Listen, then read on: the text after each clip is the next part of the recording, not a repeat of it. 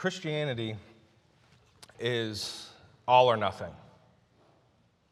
The Sermon on the Mount shows us that Jesus is our Redeemer.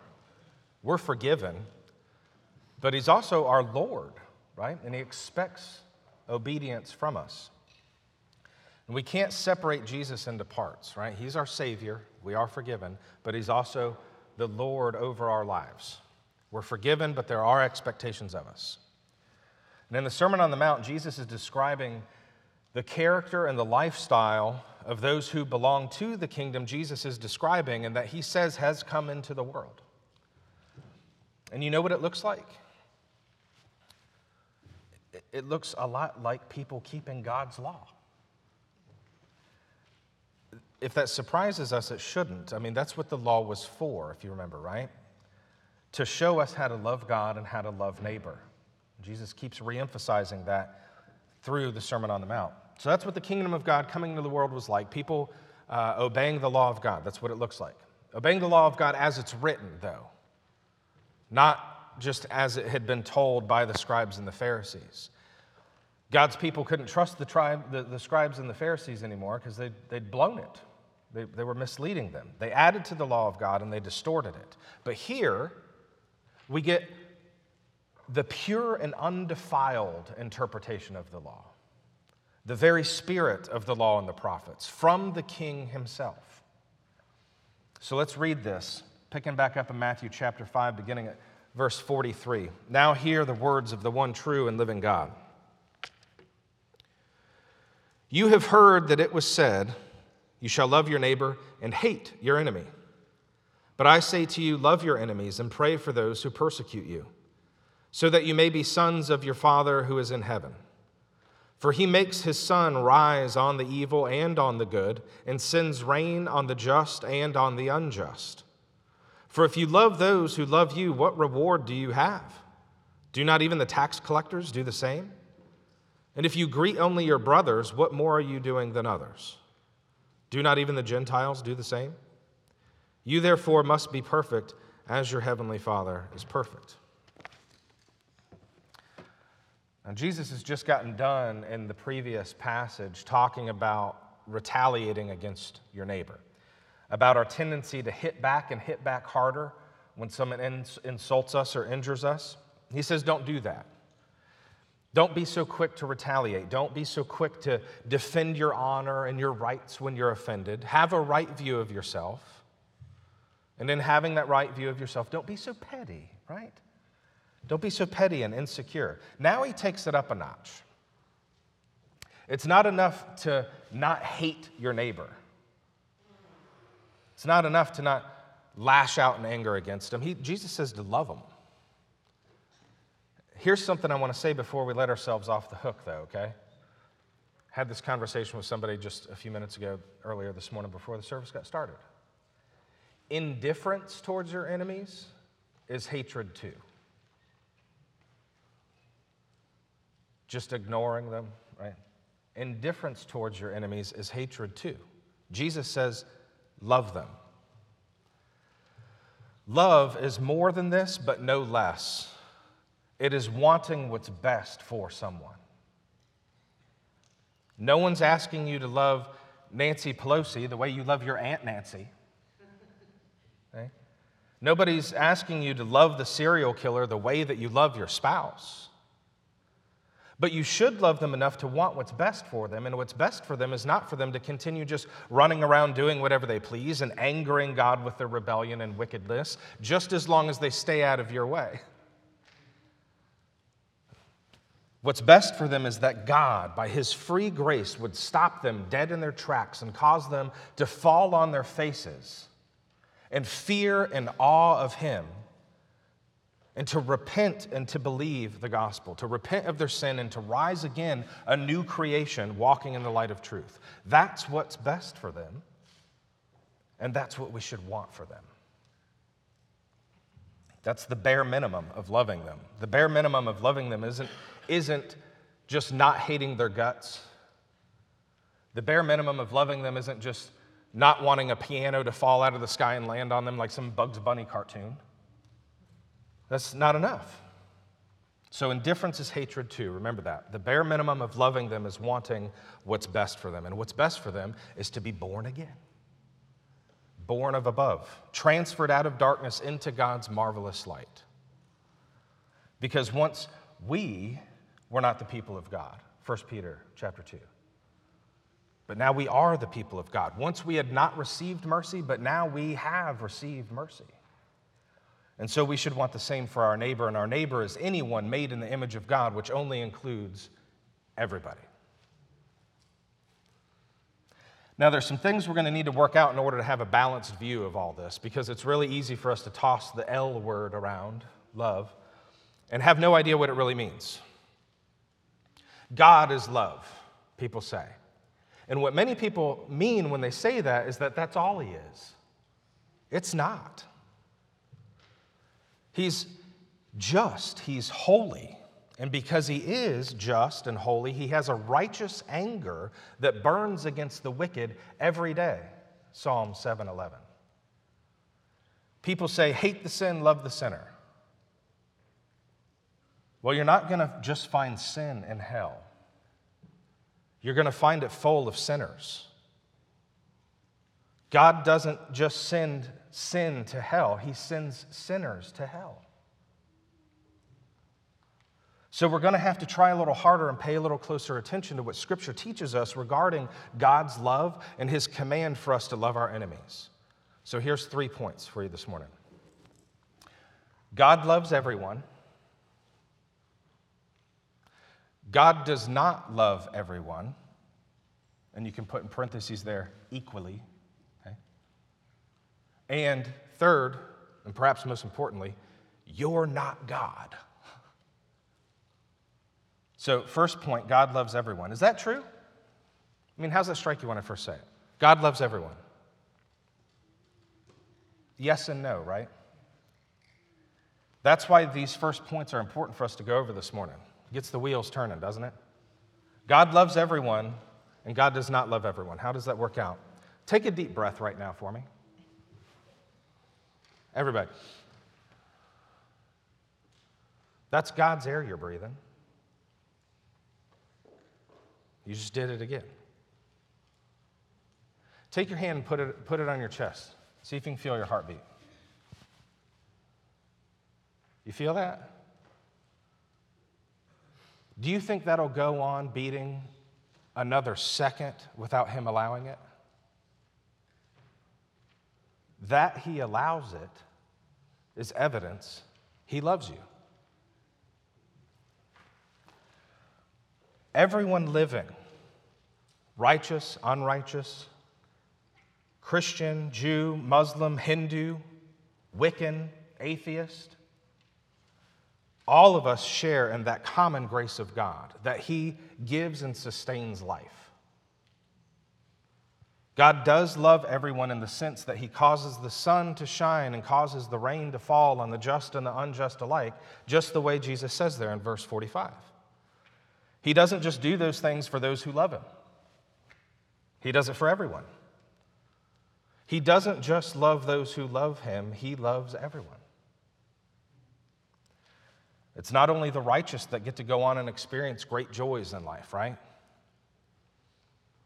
It's the joys of accomplishment, the joys of having family, the material blessings of wealth, some of the physical pleasures of the world that we're allowed to enjoy.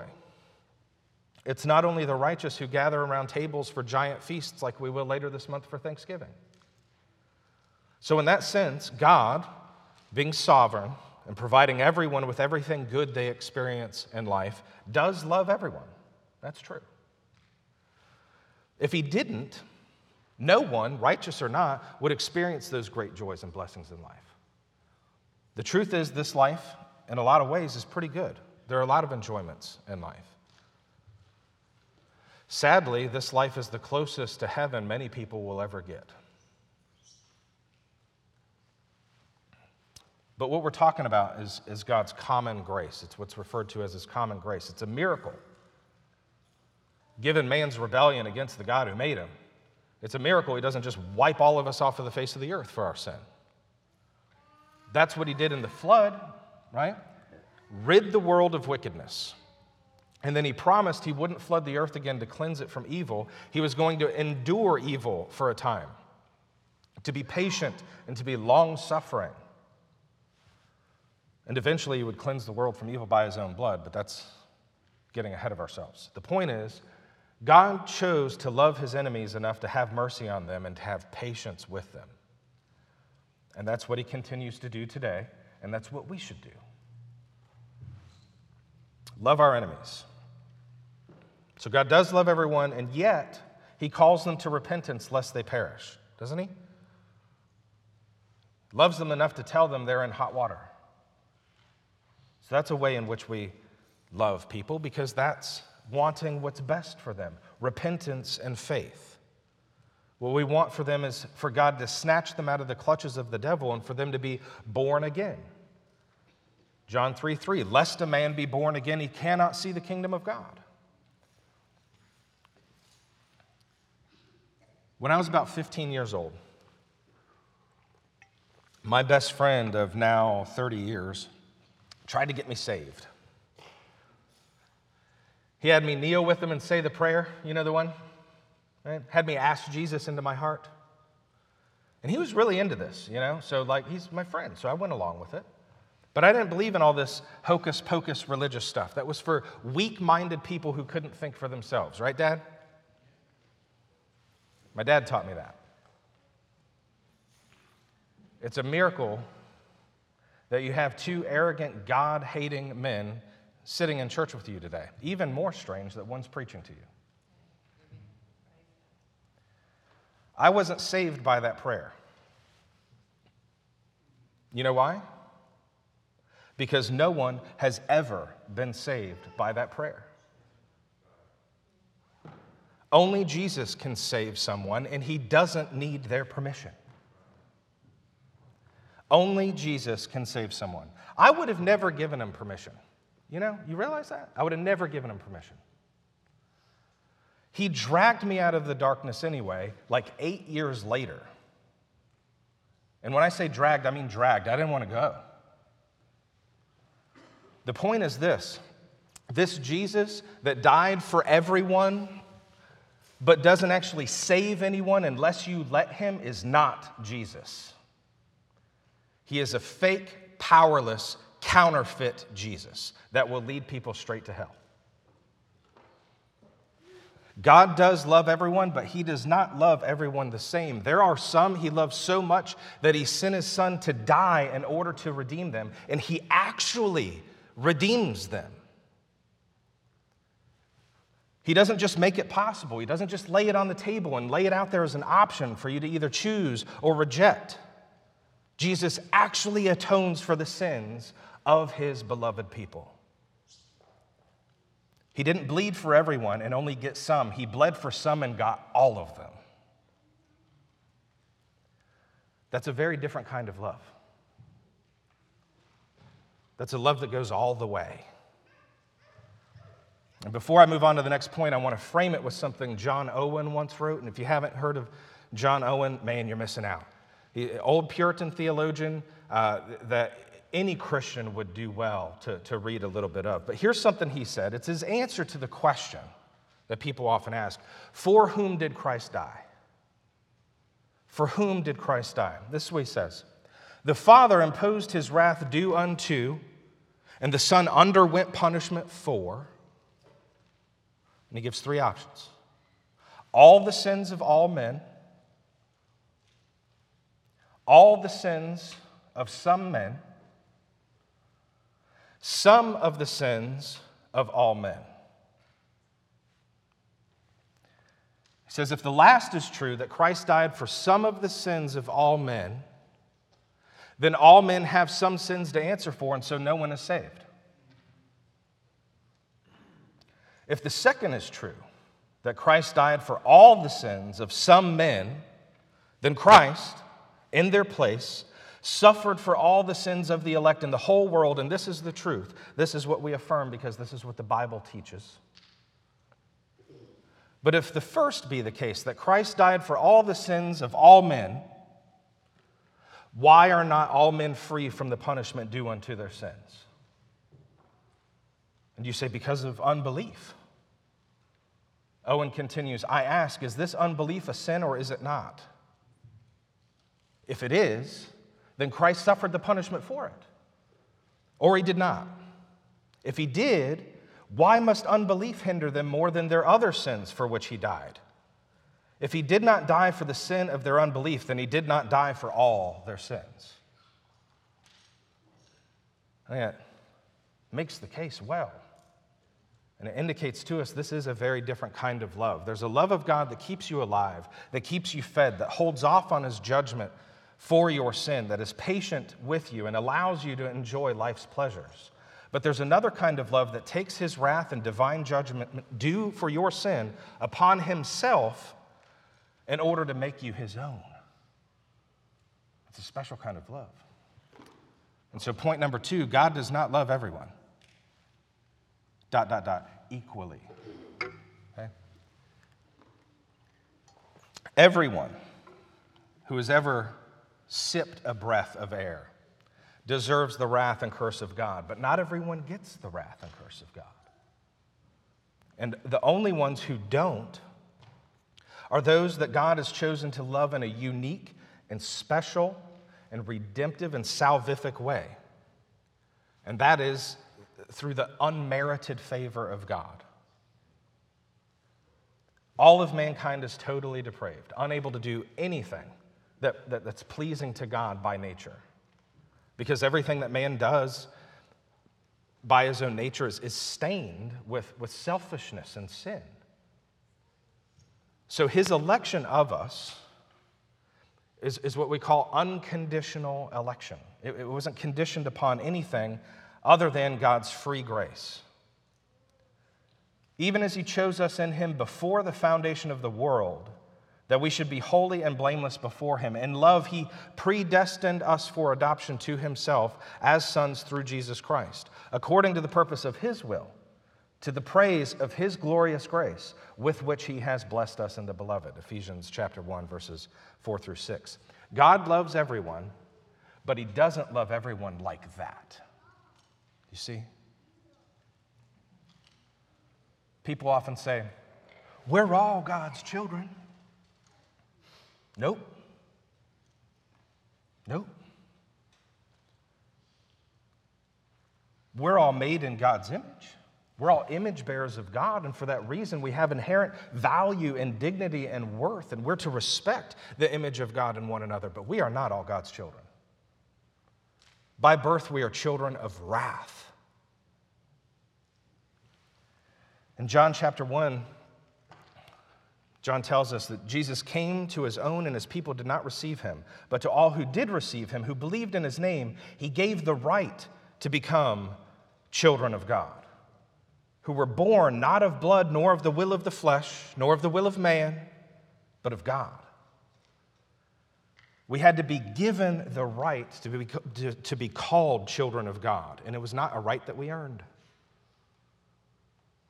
Adopted children don't choose their parents. He chose to love us in a unique way and to adopt us into his family. So God does not love everyone like he loves his own. And that shouldn't startle us. It shouldn't startle us. You love your own children more than you love mine, don't you? I mean, you should. But you love my children too, don't you? I mean, you don't hate them. I mean, at least I hope you don't. I mean, especially since you guys generally get to see them on their best behavior when they're at church. And that doesn't happen by accident, by the way. That takes practice. And y'all just say, they wouldn't get that practice if we just shuffled all the children off in a room together to play with toys and eat glue while we're all in here worshiping, right? They can play with toys and eat glue at home. When they're at church, they're learning how to behave when the saints gather on the Lord's day to worship him, and they're learning how to do that by watching all of you. So thank you. Thank you for that. But the way you love my children versus your own is obviously different. It's a different kind of love. It's a greater love, isn't it? And that's okay. And if it's okay for you, It's certainly okay for God, isn't it? God does not love everyone the same. He does love everyone in some sense, right? His common grace toward all the living, causing the sun to shine and causing the rain to fall on the just and the unjust alike. But now some of you might be thinking, well, what about all that stuff in the Old Testament where God's like telling his people to wipe out entire nations of other people, to kill them and leave no one behind? If you're thinking that this morning, I like you. We're the same. I struggled with all that stuff too. I said, don't you tell me, give me this stuff about a loving God. A loving God would never do any of that.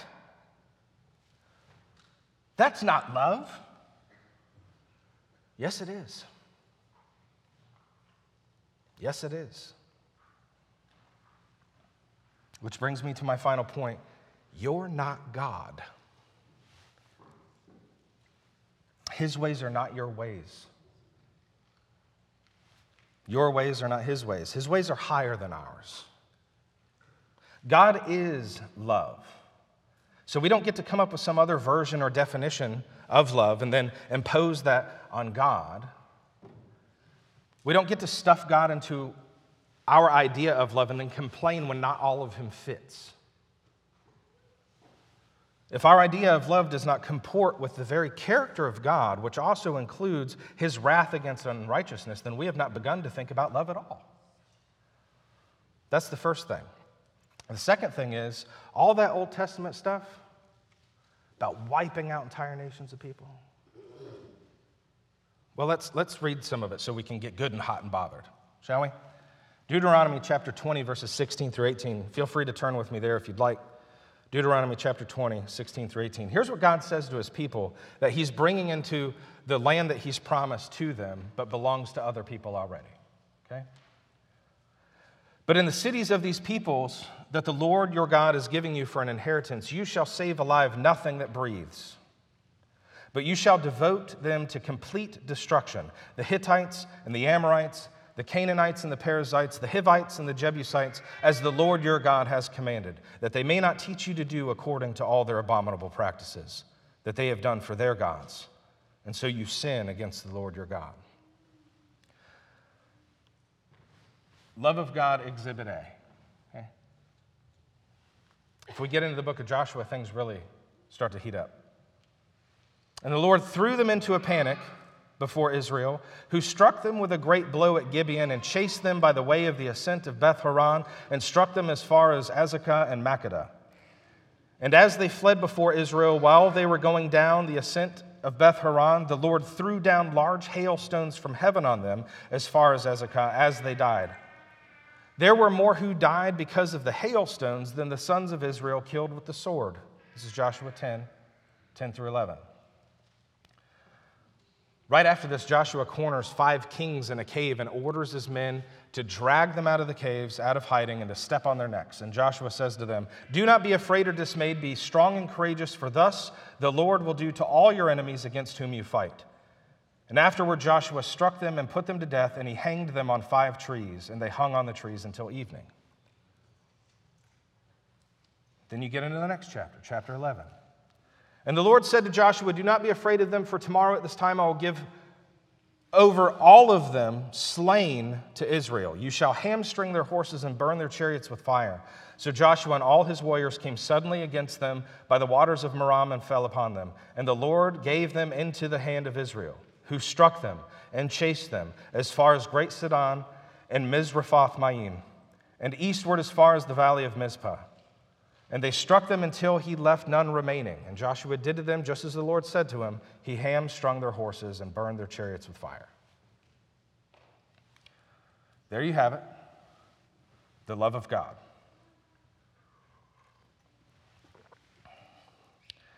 Did God make an oopsie?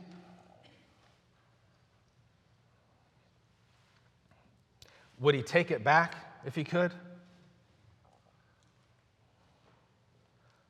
Does that make us a little uncomfortable? What it should do is redefine love for us.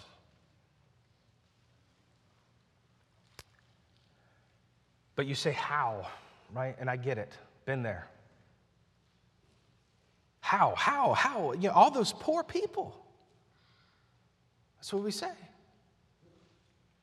Want to know how I know you're not God? Because you can't see evil for the offense it is to a holy God. And you can't see the danger that it is to people made in his own image and the absolute devastation it causes in his creation.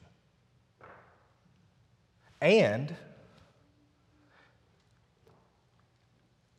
you don't see all of human history through the lens of his redemptive purposes.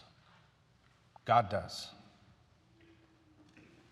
God commanding Israel to wipe out nations that inhabited the land that he was giving them was God ridding the world of what he knew was a clear and present danger to his plans to bring about a redeemer.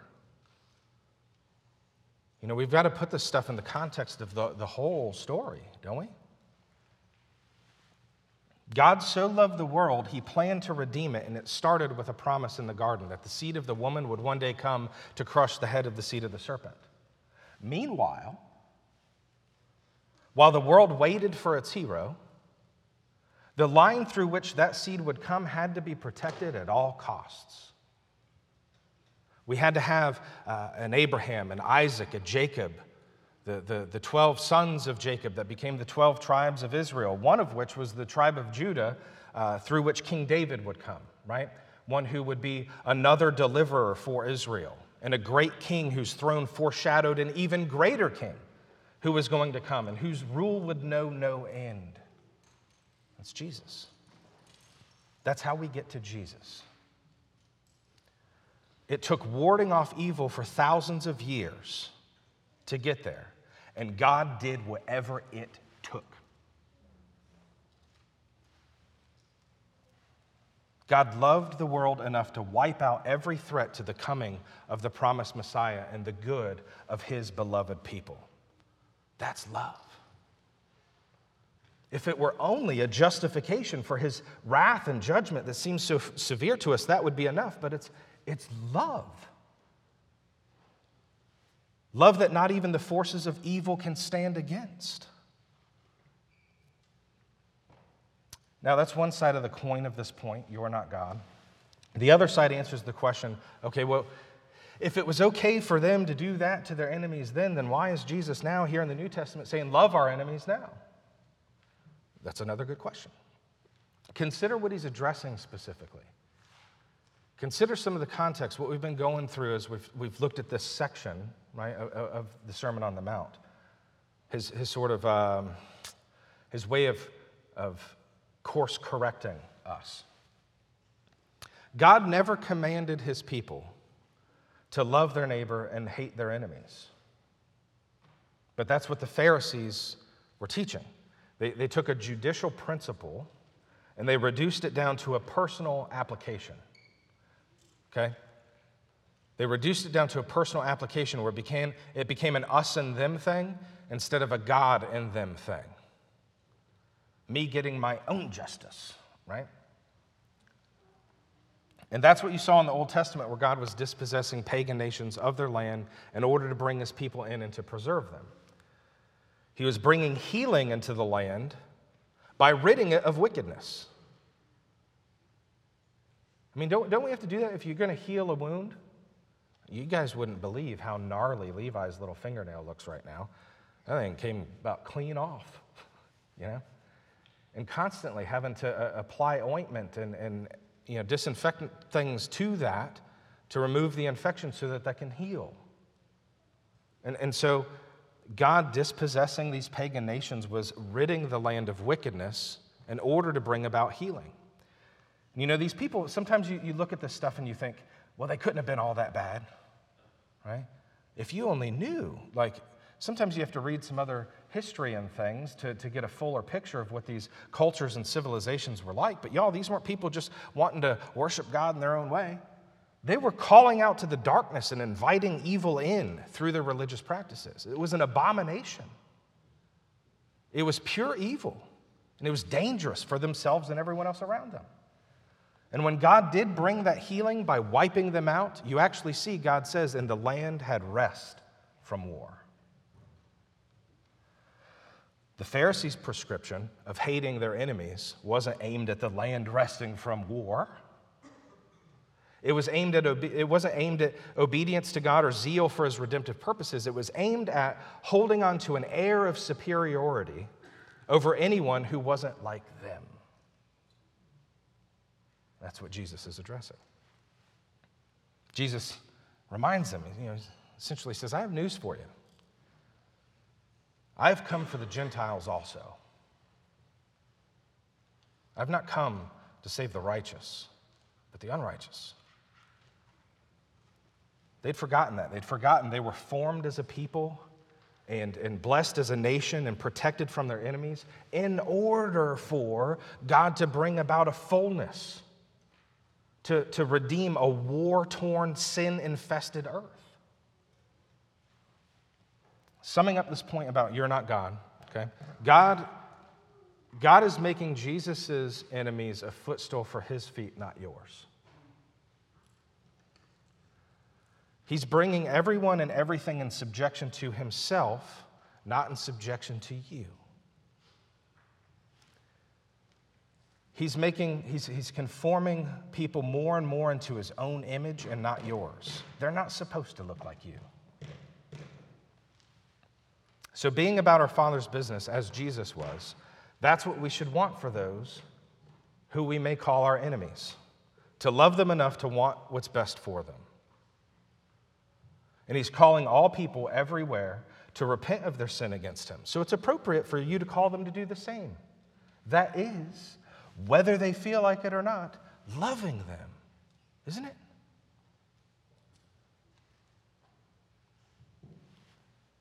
Somebody's happy with, driving 80 miles an hour on, southbound in the northbound lane out here on, 26 or something. But,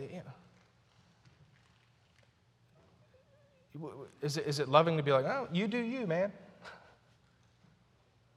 Indifference is hatred too. It's loving to warn them. Say, man, what are you thinking? You're going to kill yourself and everybody else. It's loving to warn them, to want that for them. So it's appropriate for you to do the same. He didn't say you have to like them, y'all. Okay? You catch that? He didn't say you have to like them. You don't have to agree with them or affirm them or allow your children to be influenced by them or even to think their ideas are equally valid. The reality is their ideas are not going to be equally valid unless they possess the mind of Christ. And yet, you love them because Jesus loves the unlovely and you're to be like him. Love the unlovely. It really is that simple. As we're wrapping up here, don't wish your enemies dead and punished. Okay? Don't wish your enemies dead and punished. Wish them transformed and rewarded with what they don't deserve. Want for them what you have. Forgiveness and newness of life in Christ. It's only by God's grace you've escaped the judgment for your wicked deeds. And it's only by the grace of God they will be. So which will you pray for? That's where it lands. If all that's true, which will you pray for? The destruction of your neighbor or their salvation? Which would be better for the world? Which looks more like the project of restoration that God has set in motion and been about since the promise he made in the garden? It kind of puts things in perspective, doesn't it? It lifts our eyes to heavenly realities that are making a home with us here on earth. Thy kingdom come, thy will be done on earth as it is in heaven. This meal that we're about to enjoy together is the closest to heaven any of us can get on earth. Those who have been united to Christ by his sacrifice are welcome into the very presence of God to be fed and nourished spiritually. It's just bread and it's just juice. There's nothing special about the bread and the juice, but they're set apart for a holy use. This is, y'all, a real means that God uses to communicate His grace to these people He has especially loved. And so for that reason, it is limited to His people. Non-Christians have no interest in this. Only those who know their need of Jesus' body broken for them and His blood shed for their sins would even have an interest in this. Only His bride, only His church is welcome to come and join Him at His table. If your relationship to Christ has only been sort of an informal flirting kind of relationship, then I would beg of you not to come and partake of these elements this morning. But I would welcome you to consider this morning, if you've been kind of 1 foot in and 1 foot out, I would urge you to consider, are you in or are you out? Are you in or are you out? If you're not all the way in, God says taking these elements, eating and drinking of this bread and of this cup, you're eating and drinking judgment to yourself. Jesus went all the way for His people. And the evidence of you being His people is knowing that in your bones that He went all the way for you. And trusting in Him alone for salvation. If that's you this morning, come and don't walk, run. This is for you. If you have believed on the Lord Jesus Christ for salvation and you've received the sign of belonging to His covenant people, you've been baptized, and you've committed yourself to a body of believers and the leadership of a local church, you are a part of God's family. And this is for you. So come worthily, God's word tells us, and know that your worth is only found in a Savior that went all the way for you, that loved you before you loved Him. You wouldn't love Him if He had not loved you first. Who went all the way from A to Z to call you His own. Let's pray. God, we thank You for Your covenant signs and symbols that allow us to know the truth of the gospel through all of our senses. We hear, we see, we can smell and touch and even taste Your grace. I pray, Lord, You would now take these common elements and set them apart for an uncommon use, that Your people would be filled and satisfied spiritually today, and that You would nourish our very souls. In Jesus' name, amen.